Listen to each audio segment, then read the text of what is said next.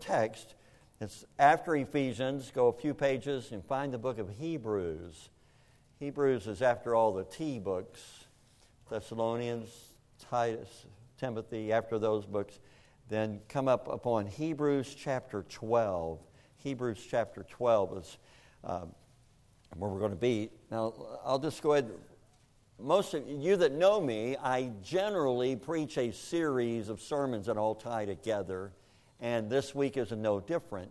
I will be preaching a series of sermons concerning this subject that we're going to look at, and I'll bring it up to you in just a bit. But all of them connect, and they all go together.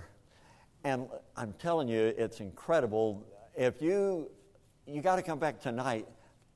This morning, I'm just going to kind of open the window and look in there. And tonight, we're going to really get going, and you need to come tonight. It's really, really a blessing. It can be a big, big help to you. Ooh, and then during the week, oh, mercy. Tuesday night is the night I feel like you can't miss. Whatever you got to do to get here Tuesday, you don't want to miss Tuesday. It is as much, I've been preaching a long time, it's as much help, buoy, uplifting I can do as Tuesday night. You don't want to miss Tuesday. Please do everything you can to come Tuesday night.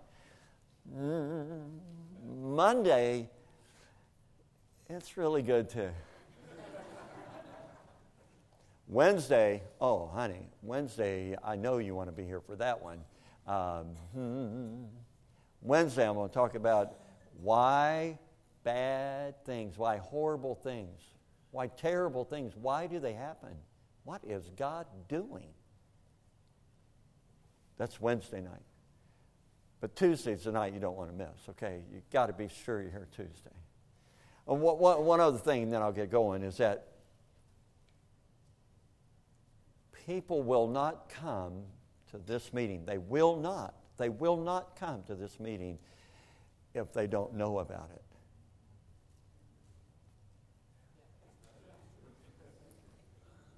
If you don't tell them, they ain't coming. So you could tell them about it. Beg them to come. Ask them to come. Pay them money. Try to get them to come. See what God could do in their hearts and lives. Hebrews chapter 12. If you're able, I'm going to ask you to stand with me.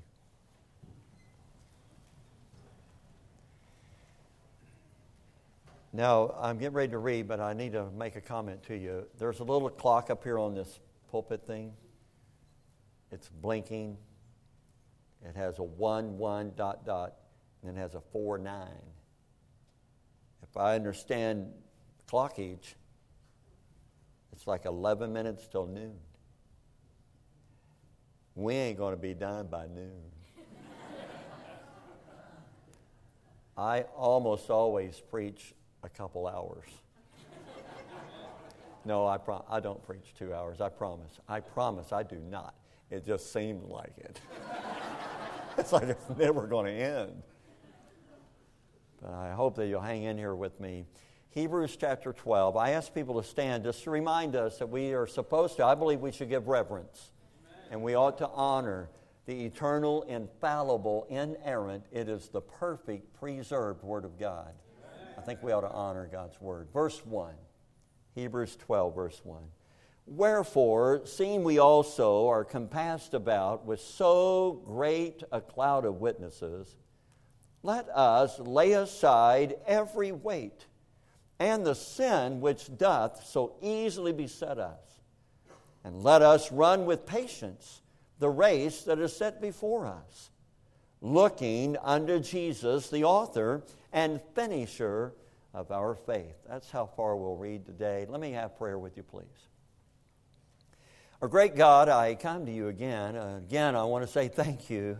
Thank you. I want to just rejoice in you and say hallelujah, praise your name, and say glory, glory, glory to your name. You are worthy of our praise. And God, I thank you for the good music today that honors you and glorifies you.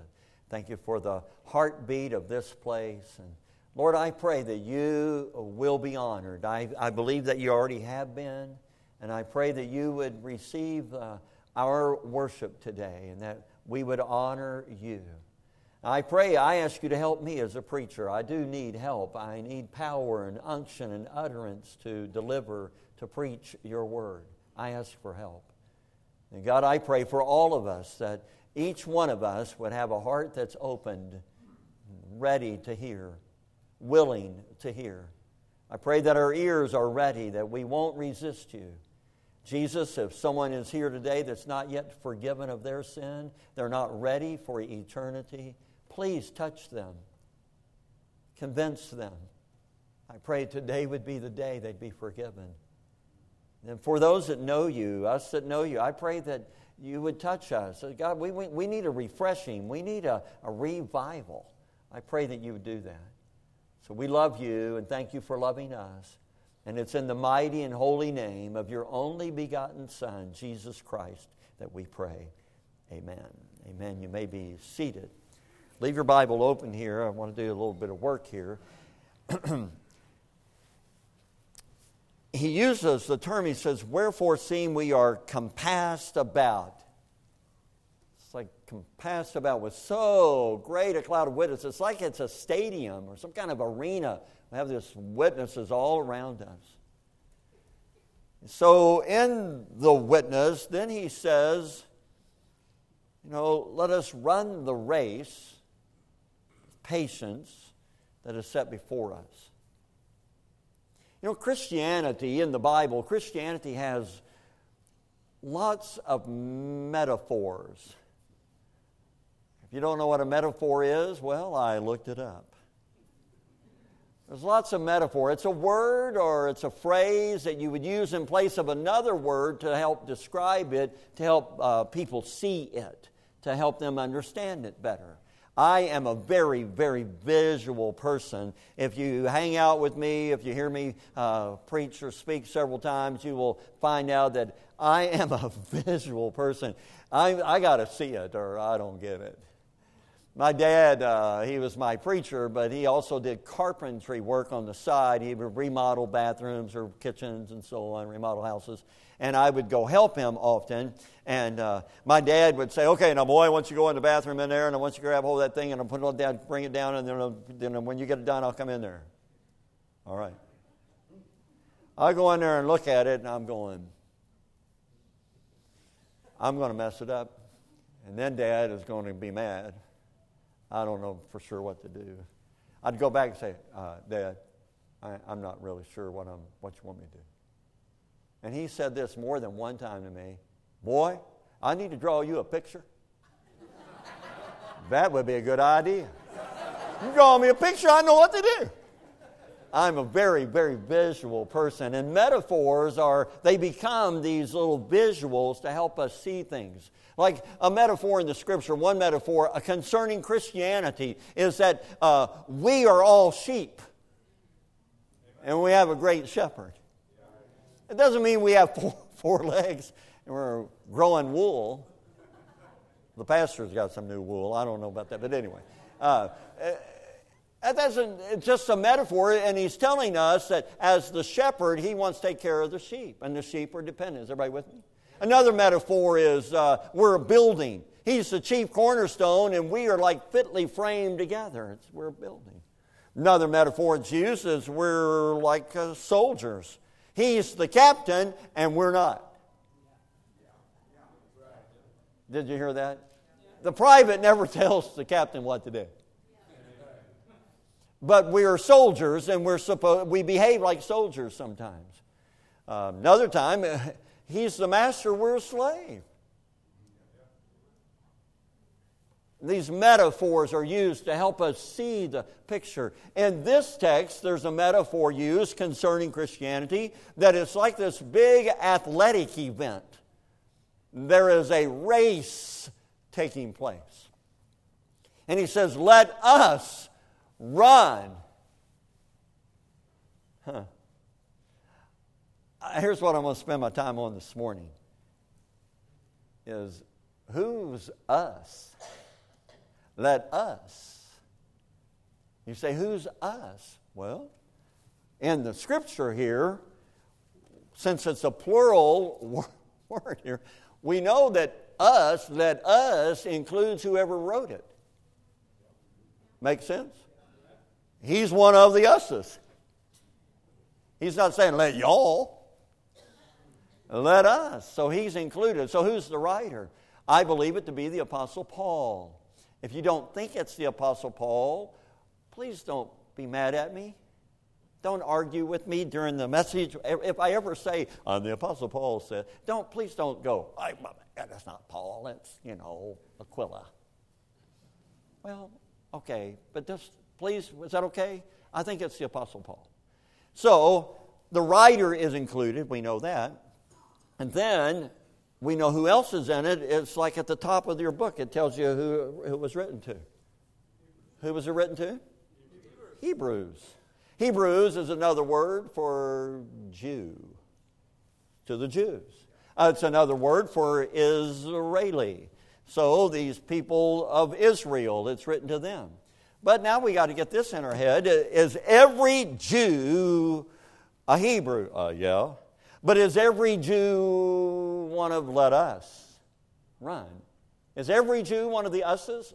No, there's a qualification to be one of the us's. And so I want to show you the qualification. If you'll look with me, just go back in your Bible a couple pages to chapter 5. Hebrews chapter 5. And then if...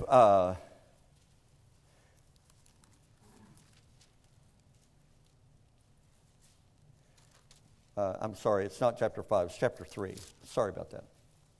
We got to do 3, and then we're going to do 5 in just a minute. You ready? Look at Hebrews chapter 3. What's this? This is cool. Wherefore, holy brethren, stop right there. Stop. He says, he calls them holy brethren. Who is holy, brethren? Who is holy? Excuse me this minute, I don't know if you know your Bible very well or not, but according to the Bible, here's how you can say it. God's holy, you're not. Amen? We're not holy. But Paul calls them holy brethren. How did they get to be one of them? They're holy brethren. How can anybody be holy that's not holy? Because we're all born sinners, so we're not born righteous. We're born unrighteous. We're born unholy. We're all sinners. But he called them holy brethren. How do you get to be one of them that are holy brethren?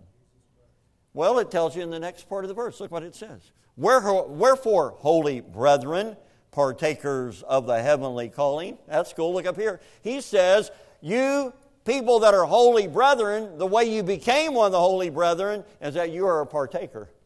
You received the heavenly calling. You were willing to receive and be a partaker of the heavenly calling. What's the heavenly calling? Well, Jesus said it like this. Whosoever will may come. Come unto me, all ye that labor, Jesus says. Whosoever believeth in him should not perish. Somebody say amen.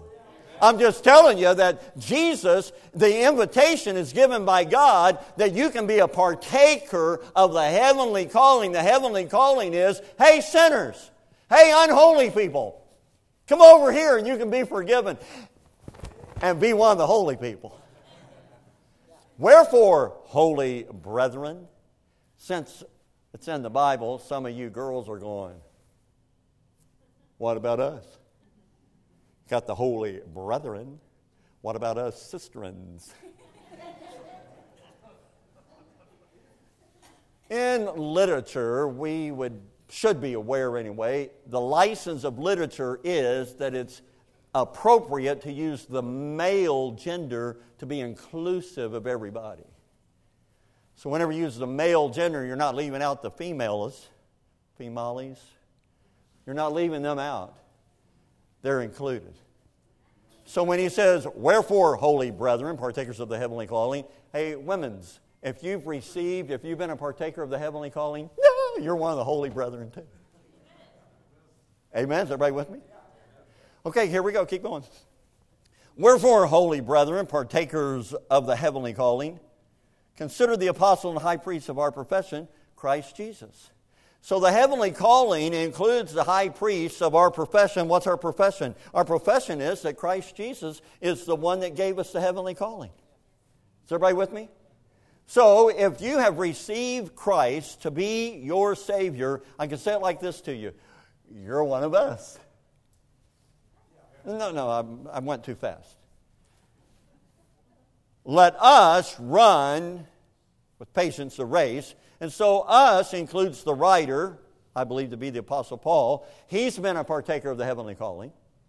Let us, he wrote the book to the Hebrew people, but it's not every Jew that is in the race. You're in the race if you were willing to partake of the heavenly calling. I believe, I'm certain that it not only includes Paul and the people of the Jewish persuasion, of the Jewish birth, it also includes us today. If you have received the heavenly calling, if you have received Christ Jesus to be your Savior, you're one of us too. I love it.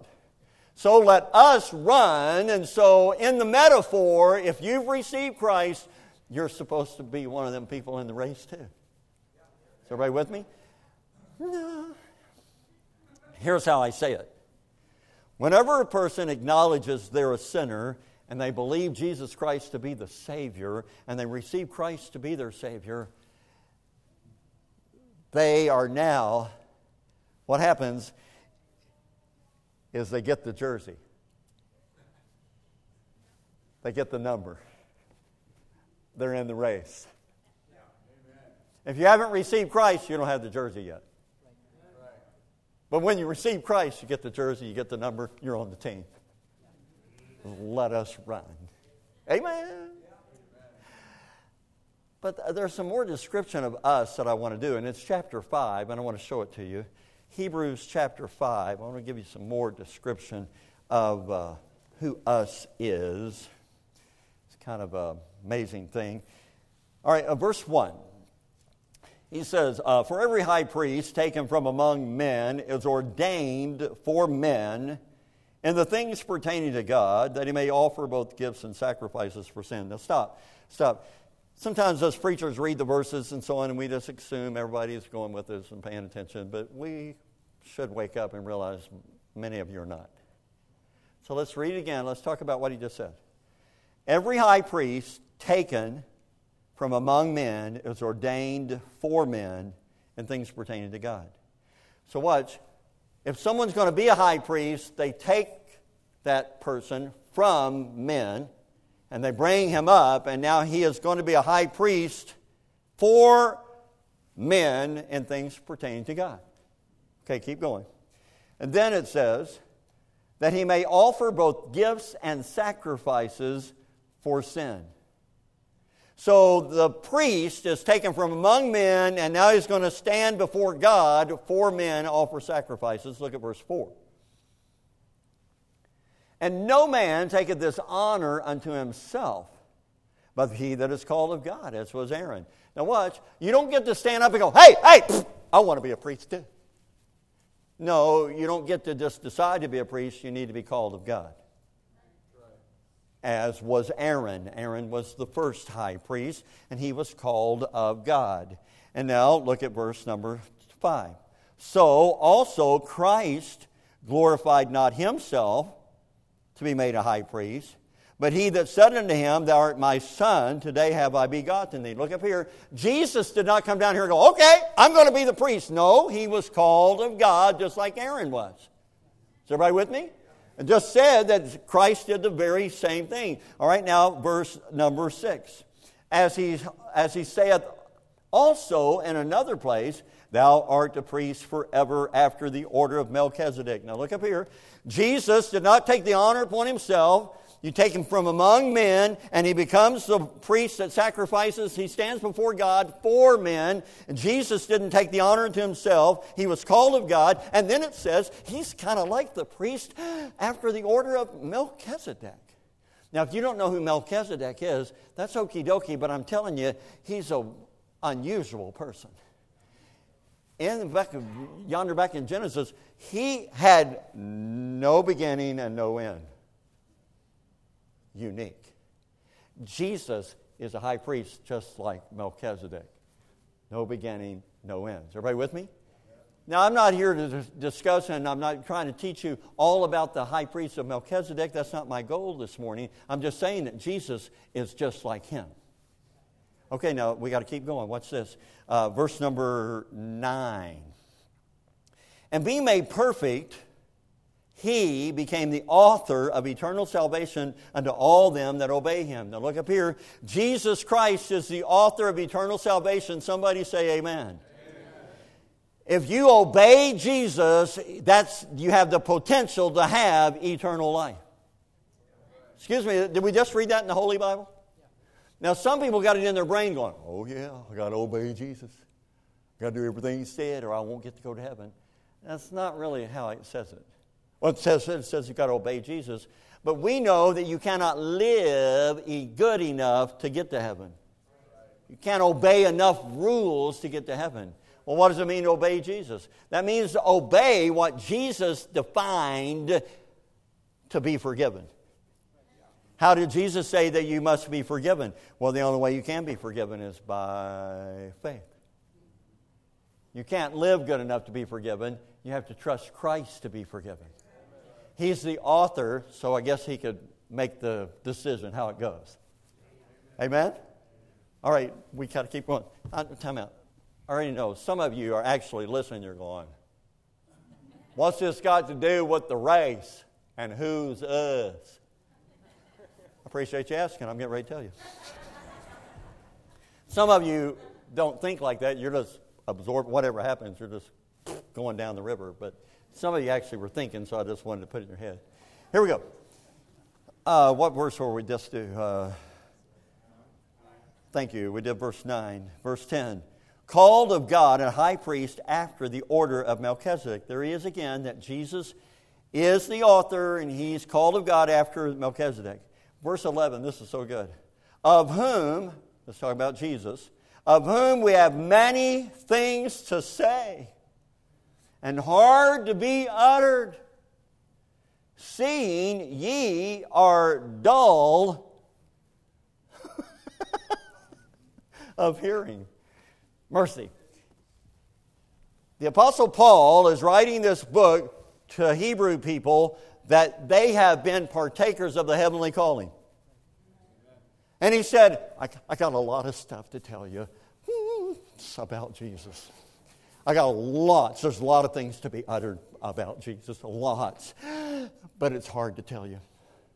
And some people are, yeah, man, it's really hard. Some things in Christianity, some about doctrine, some about theology, it's really hard to understand. That's not why he said it was hard. Look at this.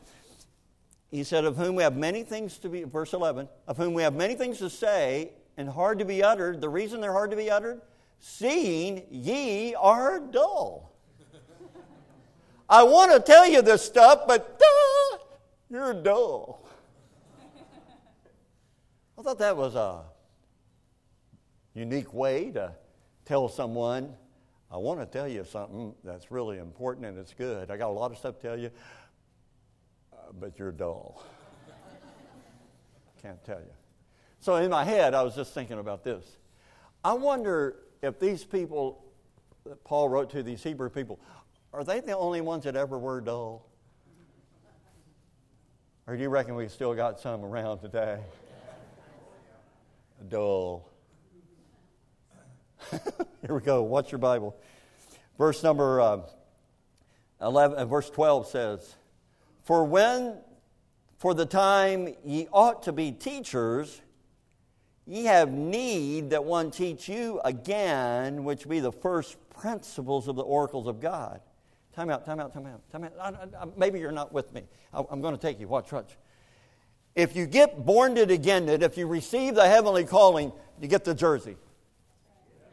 You got the number. You're on the team. He said, the time now ye ought to be teachers. He said, you've been one of these believers long enough that you should have made some progress. And maybe you're missing it. Remember the metaphors about the race? In the race, you're supposed to be going forward, making progress. He said, the time you ought to be teachers, you're not. You have need that one teach you the first principles again, because you're dull. Everybody with me? That's in the Holy Bible. Dull. You have not made the progress you should have. You're dull. What's your Bible? Verse 12. You have need that one teach you again the first principles of the oracles of God. Watch what the Bible says. And are become such as have need of milk and not strong meat. Everyone that uses milk is unskillful in the word of righteousness, for he is a babe. But strong meat belongeth to them that are full age, even those who by reason of use have their senses exercised to discern both good and evil. Now look up here. He said, you receive the heavenly calling. You should have made progress, but you still need milk. Because you are a baby. Baby. No meaty. Only milky. Because you're a baby. Since we're talking about it, I'll just go ahead and say it out loud. I have never met the Christian that's been a Christian for 10 years, 5 years, and walked up and said, Brother Dave, I just want you to know, still a babe. I can only do milk, okay? Don't be doing that meat stuff. I can't handle it. No, almost every Christian I've ever met goes, I'm making progress, baby. I am down here. I am doing good. Bring on the hamburger. I can do it. I've never met the Christian, please don't do that. I'll just take some milk. I'm a baby. Christians won't admit it. But since we're talking about it, let me just ask, is it probably true today that there are some Christians that have not made the progress they should have?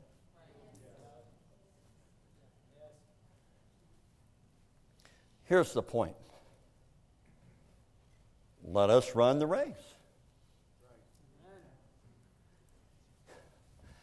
Even you're a believer, you got the jersey, you got the number, you haven't made the progress you should have, you've not proceeded like you should have, you need to get going. Now here's what's going in my head. What would cause a person that got the jersey, got the number, what would cause them to get out of the race and come and sit on the sidelines? I just can't handle this. Excuse me, I'm just asking, are there Christians still today that are not making progress? I call it they're on the sidelines. They're supposed to be out here, but they're over there. They are dull. I don't know if you're catching this or not. Maybe you're a believer. Let me just ask you.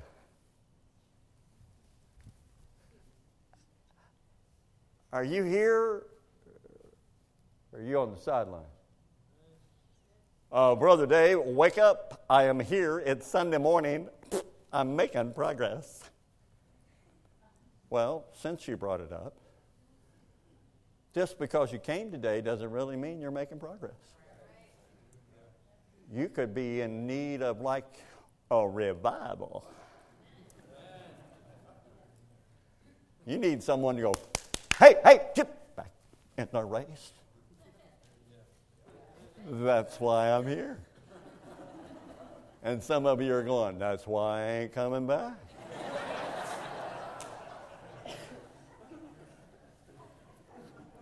Excuse me, that's why I came. Let us run with patience a race. Us is Paul the Apostle. It is believers that are Jewish people, but it includes us too. But us is also us that are on the sidelines that are not making progress. They're not where they ought to be. You have by now, you should be a teacher by now, but you still need someone to give you milk. There's all kinds of places on the race, isn't there? See, remember, the race is a metaphor for Christianity. And along the path, there are people that made it a little ways, and now they're on the sidelines. Some went a little further, and then they got off. Is everybody with me?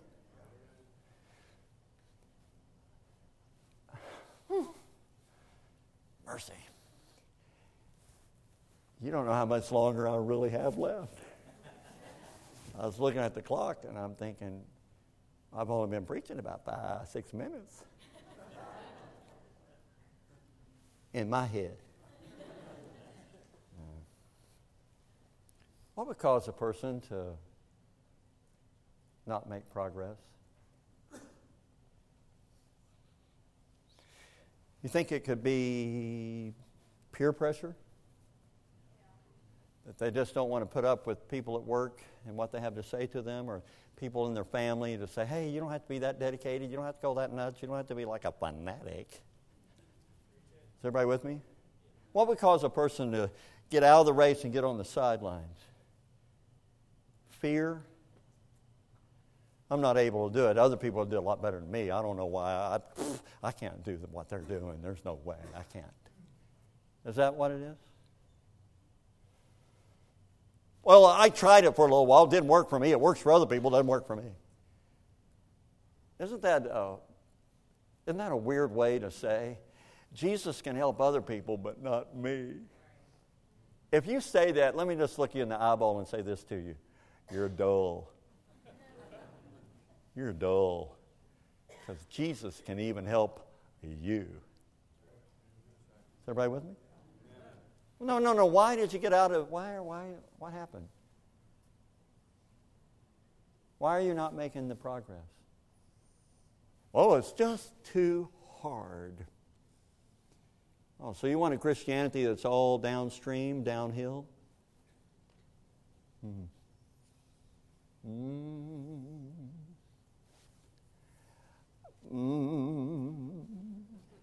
If you want the Christianity that's downhill, downstream, you need to come tonight and tomorrow night, and you'll be finding out, oh,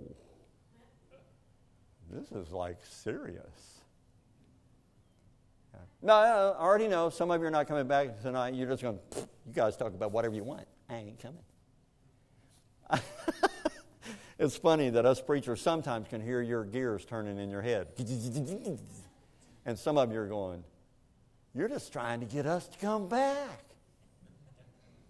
Duh. That's why I'm here, like revival. See what God might do to us. Amen? Amen. You know what I've learned about getting in the race, being a partaker of the heavenly fruit?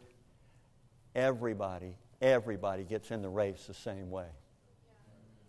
Everybody gets in the race. Everybody gets the jersey the same way. No. I love somebody said this. They said, the ground at the foot of the cross is level. There are not some people that are closer to Jesus than other people. It's level. It doesn't matter how wicked you are, you're at the same place that the religious person is, level. The ground at the foot of the cross is level, and if anybody is going to get the jersey, get the number, get on the team, be in the race, become a Christian, they will do it the same way, and they will be a partaker of the heavenly calling. When they understand that they're a sinner and Jesus Christ is the Savior, and they say, please, forgive me. I believe that you did die for me and you were buried, you rose again. I believe you're the Savior. Please save me. He's never turned down anybody. Amen. Everybody goes the same way. I love it. This morning, God knew you were coming, and He knew I was too. And He knew that you needed someone to get in front of you and tell you, you need to get in the race. Here's the last person who's us. Another one of the us's, let us run, is people that are not in the race. Biblically, it truly does. In the exposition of the text, it means those who are born again. But in application, there are people that are outside the stadium that have not yet received Christ. And I believe the invitation is wide open. Hey, come on, join us. Be one of us. Trust Christ to be your Savior. Believe on Him. Whosoever will may come. I was talking about this very kind of illustration at a church, and this older man came up to me. He's an old fella. I'm telling you, he's an older man. He said, 4 years ago, Brother Dave, I wasn't in the race. He said, I was outside the stadium, and I could hear stuff going on in there, and I kind of wanted to be in the race, but I just didn't know how. He was an older fella. He was probably 60 years old. Just an old feller. And he said, but 4 years ago, I realized that Jesus Christ would forgive me too. And I trusted Him to be my Savior. He said, I've been in the race ever since. We all get there the same way. If you'll turn to Ephesians chapter 2, I'll show you. Isn't that exciting? It's so good. People go, oh yeah, I love that verse. Ephesians 2, look at verse number 8. For by grace are ye saved through faith. And that not of yourself, it is the gift of God, not of works, lest any man should boast. Nobody is going to be walking on streets of gold in heaven saying, hey, you should have seen all the work I did to get here. No, everybody gets there the same way. By grace. Grace is free. If you have to pay for grace, it's really not grace. Grace is absolutely free. How do you get it? By trusting, by believing. Dependence upon Jesus Christ. Jesus, I believe you did die on the cross for me. Thank you. Would you forgive my sin?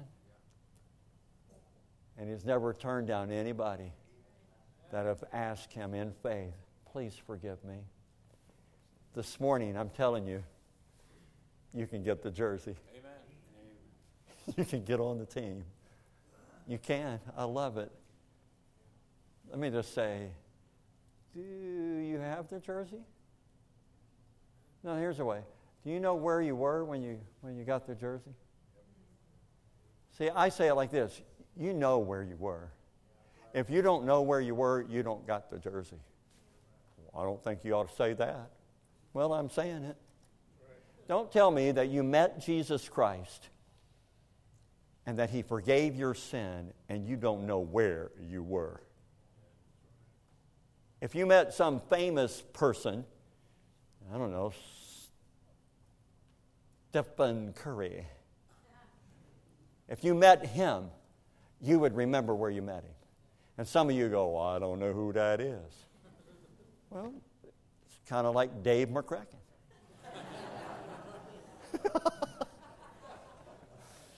No, it's like meeting George Washington. That'd be weird.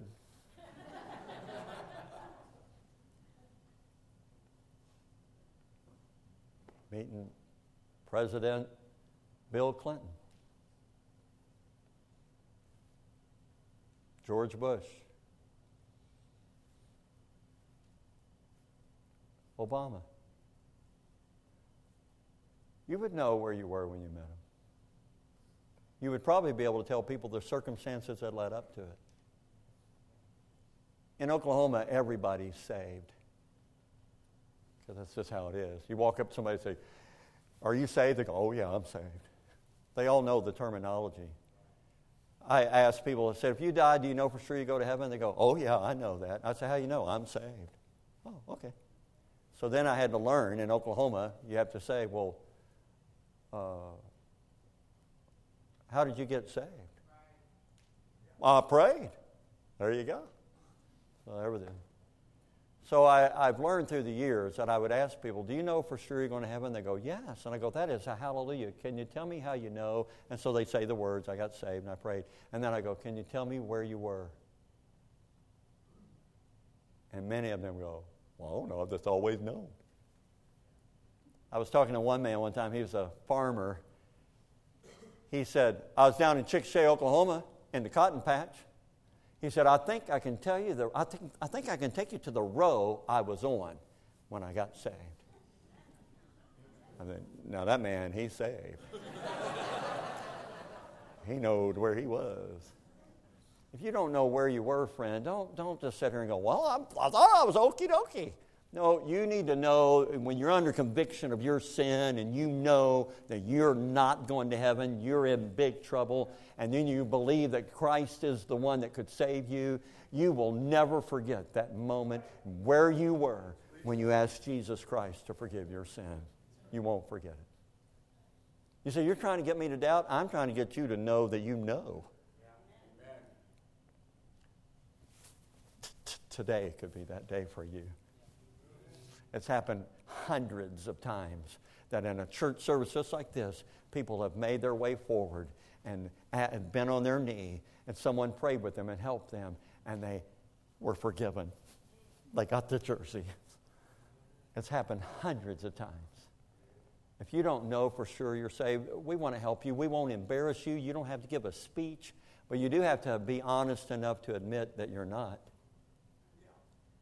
And then be willing to say, you know, I'll take that step forward and let us pray with you and help you. We're not going to embarrass you. You don't have to give a speech. We'll pray with you and help you know you're on the team, that you're forgiven. Some of you go, Brother Dave, I know exactly where I was when I got the jersey. I got the number. I know where I was. But have you made progress in your race? Maybe you need like a revival. Would you stand with me, please? Thank you for listening.